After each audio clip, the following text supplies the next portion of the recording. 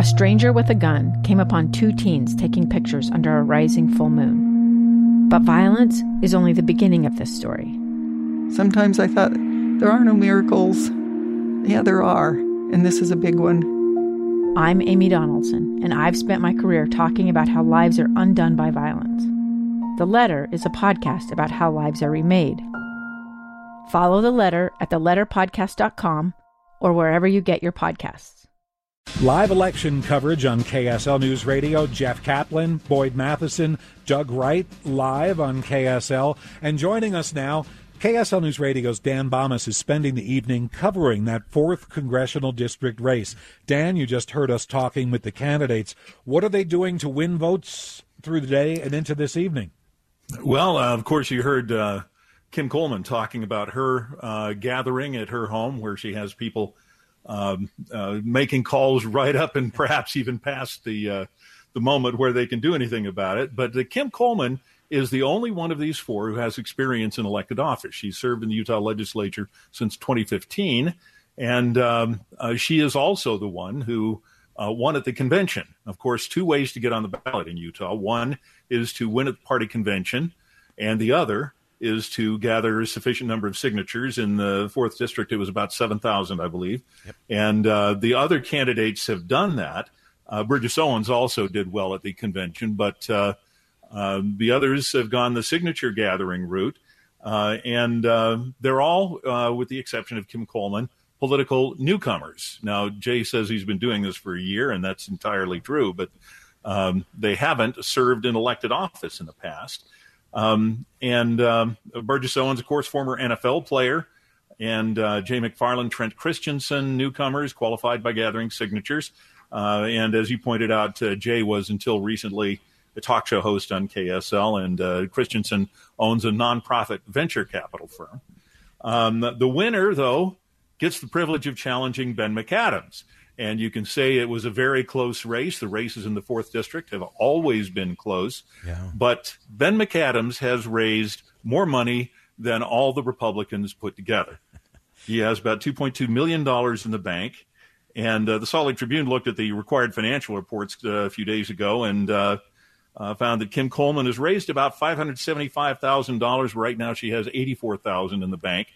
Now, nationwide, Republicans are going to support whoever wins the nomination tonight because they believe this is a winnable district. Yeah, I believe that McAdams is vulnerable. Yeah, I think that's a great point and so important that the whoever the winner is will pivot to take on Representative McAdams in his first reelect, which is always the most challenging, the one that will garner the most attention across the nation. So I don't think anyone is going to have a lack of funds rolling into the fall because the national Republicans and the national Democrats are going to dump in big money.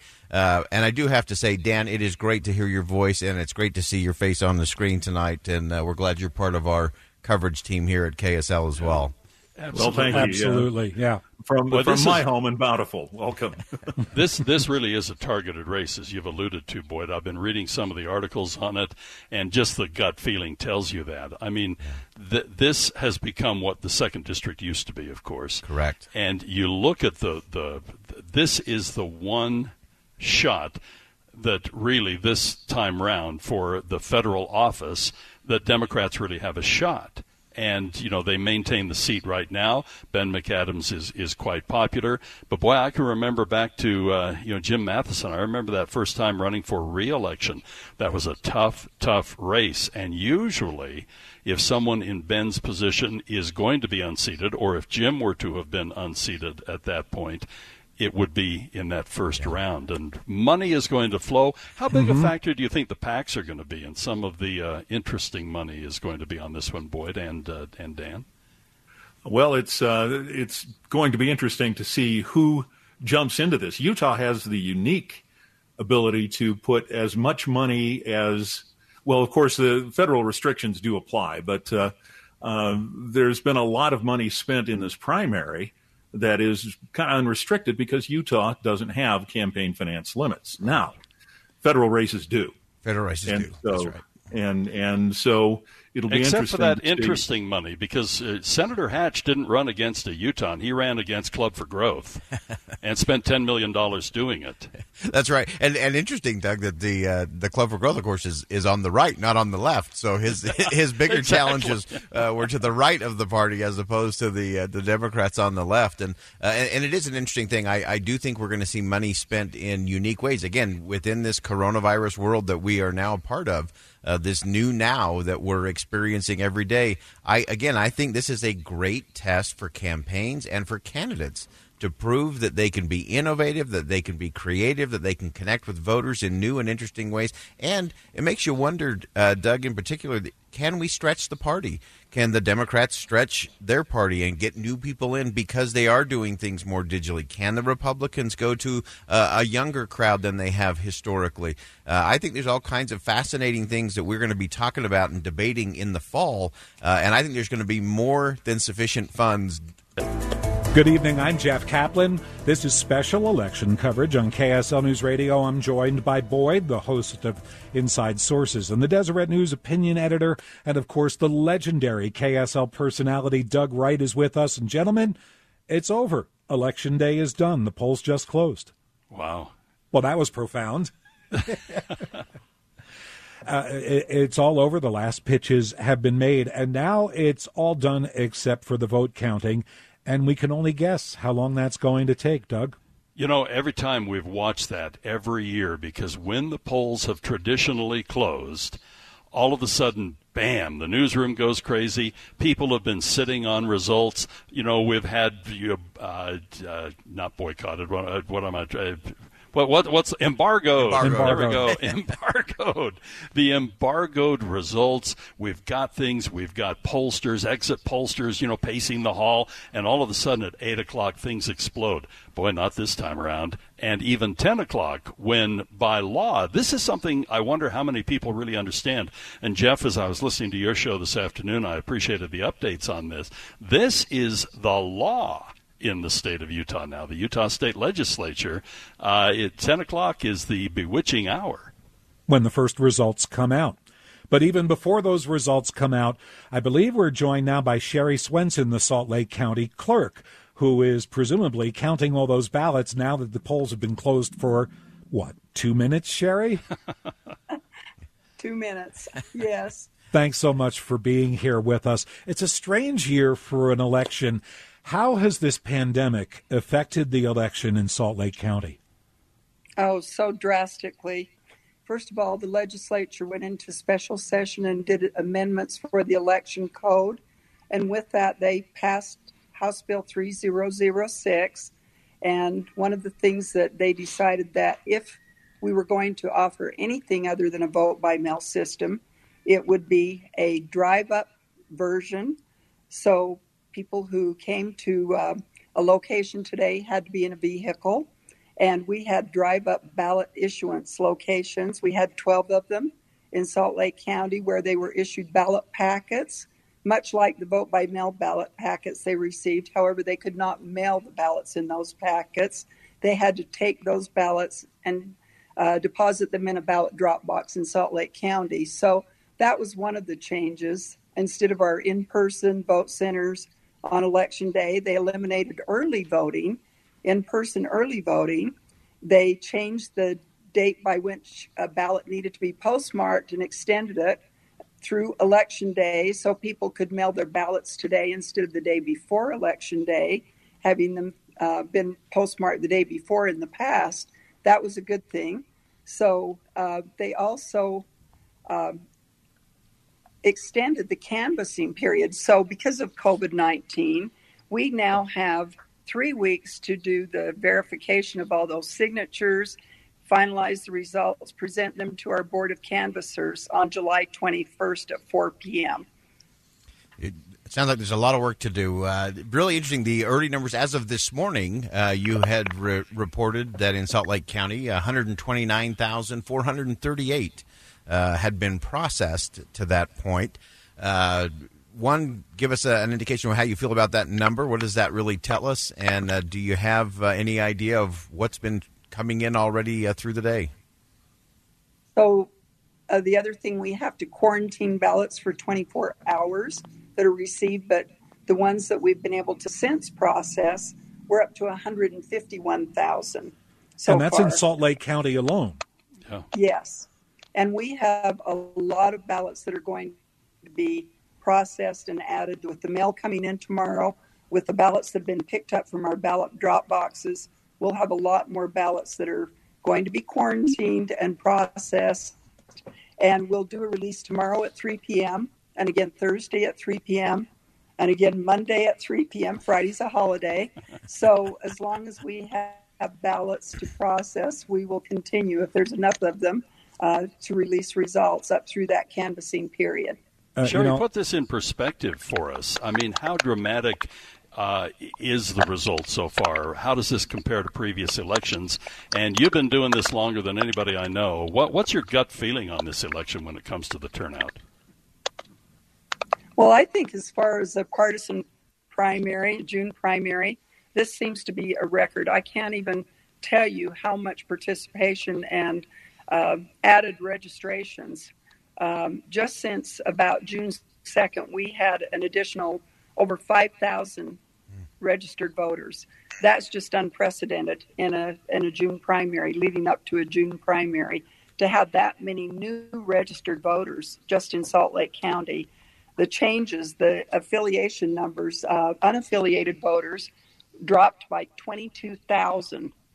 And the increase in the Republican Party affiliation was 32,000.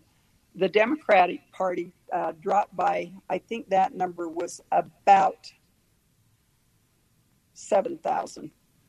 So it's very telling that a lot of people are very interested in these high-profile races in the the Republican primary. Sherrie Swensen is the Salt Lake County clerk.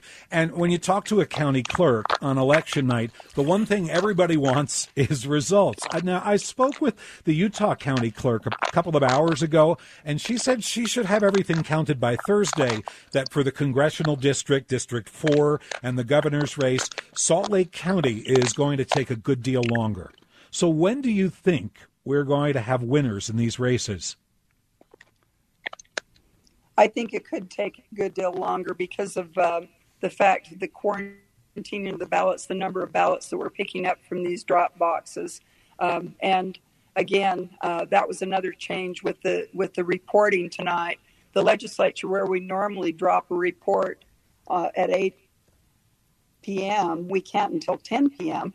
And that was because there's an airport post office open until midnight, and they were concerned that if people saw the results come out at 8 p.m., they might get in their car and drive to the airport post office where they're allowing for the postmark on Election Day. They originally were considering having us wait till 11:59 p.m., but they did a kind of an in-between and allowed us to report at 10 p.m. But unlike elections in the past, we'll have that first report. It will include all the vote-by-mail ballots we've processed up to this point in time, but there will not be ongoing reports throughout the night because those used to come in from the vote centers, the in-person vote centers. As those vote centers closed down, the poll workers finished their work, and those results or those memory cards were brought back to the government center. We would then release ongoing reports throughout the night. And for an example, in presidential primary, we had about 34 vote centers where people were going in person on Election Day. We do not have that, so there will be one big report at 10 o'clock tonight, and that's it. There won't be any vote centers to report on ongoing throughout the night, so you won't see another update until tomorrow at 3 p.m. So do you get some sleep tonight? Yeah. Absolutely. Yeah, there we go. Good for you. I mean, I can't even tell you the interest in this election and answering emails to voters who have and phone calls. I mean, I've been answering emails until midnight last night, ongoing throughout weeks and weeks, just trying to explain the partisan primaries and, let them know whether they were eligible to vote, if they were unaffiliated, if they were registered with another party, and so on, just explaining the partisan primaries. Well, thank you for your diligent efforts on behalf of the voters. Salt Lake County Clerk Sherrie Swensen, we appreciate you coming on the air. Thanks, KSL Sherrie. News Time, 8:09. Boyd Matheson, did you hear those numbers that she just gave about new Republican voters? Yeah, those are big numbers. Actually, bigger than some of those that we had been hearing about. But Boyd, are they born again Republicans? Well, I think you've got an interesting combination. They said she said that there were 5,000 new voters. So again, just from unaffiliated joining in 5,000. That's a big number. That the registered Republican voters were up 32,000. That's a really large number.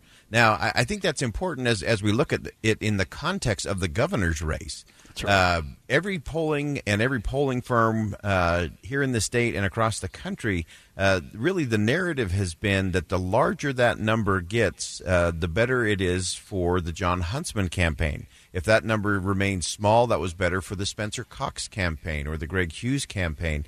And so the fact that these are big numbers in Salt Lake County, I think is a pretty significant number. Now, I'm going to be fascinated to see the breakdown of these new voters and how they actually went in this campaign. That is going to be fascinating a couple of to find them. out. Jim DeBacchus is a new Republican. Rocky Anderson is a new Republican. You think they're going to stay? Yeah. For about 20 seconds after the election. But it is interesting because when you have a race this close, and depending on which, of the polling factors you look at, but when you see one that has Huntsman at 30, Cox at 32, and then Greg Hughes is trailing, but not, embarrassingly behind. And those are among registered Republicans, though. Right. And when it's all within a margin of error between Cox and Huntsman, wow, the difference can be those newly born Republicans. Yeah, it really can be. And the other interesting thing, with all the candidates have talked about the technology and how they've had to adapt and use more more of that. But I have to tell you, I think that the ultimate deciding factor, I think this is going to be like the Salt Lake City mayor's race, where the polls all went out the window. In fact, the new Republican Jim DeBacchus was ahead by double digits on a field of 6 or 7 candidates. And I think this is going to come down ultimately to old school, get out the vote. But how? How do you get out the vote when everybody's home? Well, you don't do it the old school way. You do it virtually. You do it the way we're communicating. That's right. Yeah. A lot of phone calls, a lot of town halls. But you did still see a few things out there. I saw some out there today, some honking waves happening out there, socially distanced honking waves. That's a new thing. But a lot of those old school tactics. Wait. Hold on. What did you just say? Honk and wave? Honk and wave. Yeah. Okay, the Murray Holiday Road today. I was going down the Murray Holiday Road, and this happened to be a gaggle of Huntsman supporters, and they were along the road, and they were spaced, and they were wearing masks, and signs were everywhere. And this, the first honk and waver I remember in the state of Utah, and there may have been an earlier pioneer, but it was Wayne Owens. He turned it into an art form at the entrance to the freeway, holding up the sign, if you support Owens. You know what it is? I work at home, and I'm on the end of a cul-de-sac, so I've never seen this. No honk and wave for you. And actually, Brigham Young in the first governor's race, it was an oxen wave. Yeah, so, if he wouldn't have been territorial governor if he hadn't done the horn of the oxen wave. There we go. We talk about Democrats registering in the Republican primary and why and whether they go back and all of that. Let me just ask you one question. Do either of you remember mentioning the name of the Democratic nominee for governor in the state of Utah once in the hour and a half we've been on the air? No, Chris Peterson's name has not even come up, although I have interviewed him on the Sunday show, and I've had the opportunity to chat with him. And, he's just sitting this one out, letting the Republicans bloody each other's noses, and then he'll focus on November. But you're right, Jeff, not once. And how many Democratic candidates in general have we mentioned? There are a few out there. A few races. Ben McAdams. Yeah, Ben McAdams certainly won. And then first congressional district, are there, I'm trying to recall, there are some primaries somewhere. There is a primary there. Yeah, and, but again, Jeff, to your point, nobody's talking about Democrats right now, and especially those that are just destined to run in the general election, but there are very few. And I do think Chris Peterson in the governor's race. I think he's using this time wisely. He's done a little bit of airtime. He's done interviews with you, Doug. He's been on our show here at KSL, and he's done a few ads, a few TV ads, a few radio ads, starting to kind of lay out his framing of what he hopes the conversation will be in the fall. And that's a good thing. I think the more we have a serious conversation in the fall, the more we're going to get voters to the right place. And this really is a critical gubernatorial election. What's going to happen in the next decade? Utah is uniquely positioned. It is going to be leadership, Doug, as we talked about earlier, that is going to matter. And whether that's Chris Peterson or one of the four horsemen that are in the race tonight, we'll see how that plays out. But it is going to be just a critical time. I don't know if there's ever been a more important time in terms of the state being positioned to grow, to prosper, to really do some things in a significant way. And so there's much, much more to come. You know what? We haven't spoken about the 1st District congressional race. When you talk about leadership, there you talk about a free-for-all and the question of whether Katie Witt's concert gambit is going to pay off tonight. Well, there have been some things. I mean, you look at Kerry up there. I knew him when Kerry Gibson. He used to call in on my radio program when he was in his tractor, and that's when I first got to know him. Then he became the county commissioner, and then it's agriculture now to the point, director, right? And now to the point where he is running for the seat being vacated by Rob Bishop, and. And that's been interesting, too. We haven't talked about that. Each one of the gubernatorial candidates have selected somebody very unique, usually a very complimentary. The one still that fascinates me is the Wright and Bishop ticket. That is a truly unique ticket. I've never seen anything quite like it in the state of Utah.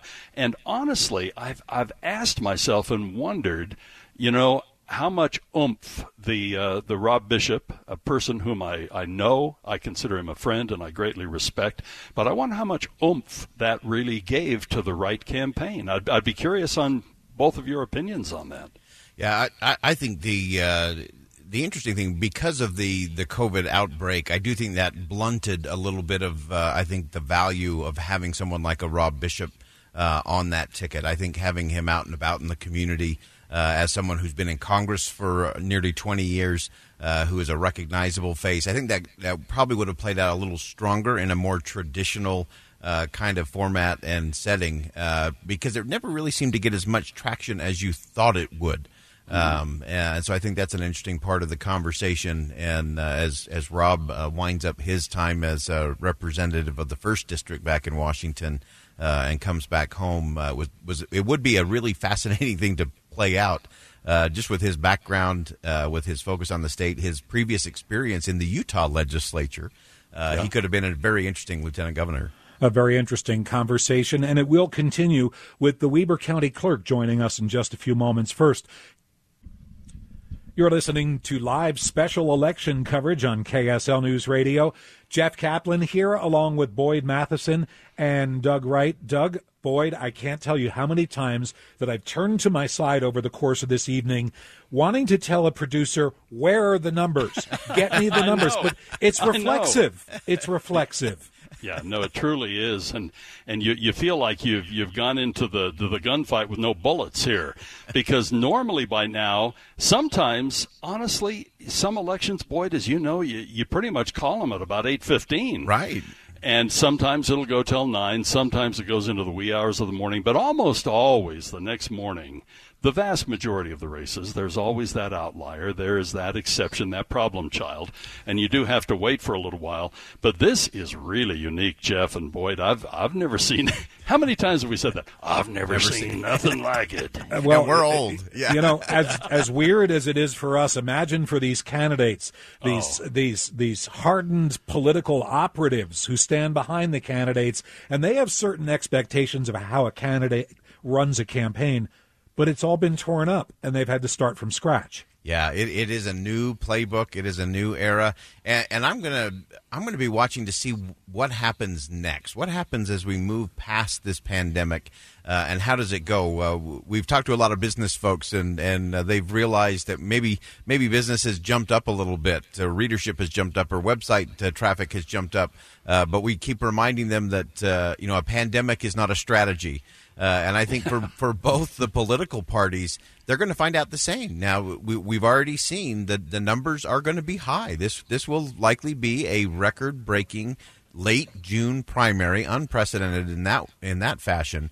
Then the question for each of the political parties and for the candidates themselves is, what's next? How do you sustain that? If you do have a new voter that voted Republican, how do you make sure that they stay in? Or if the Democrats are down a little bit, what are they going to do to re-engage their forces? So there's a lot of things to look at, not just tonight and tomorrow and the next week. The politics is going to continue to shift, and how the parties adapt, because things are not going to stay this way forever. And who's going to be ready for next? That's always the test in politics. Right. It's not about the last election. It's about the next election. I think when you talk to these county clerks, they just slap their head and say, oh, my goodness, what's next? At least I can sleep tonight, though, right? I mean, I don't think Sherrie Swensen's ever had a decent night's sleep on election. You're right, Doug. Well, let's see how it's going in Weber County. The county clerk, Ricky Hatch, is joining us live. Thanks for coming on the air with us. Thanks, gentlemen. Nice to talk to you.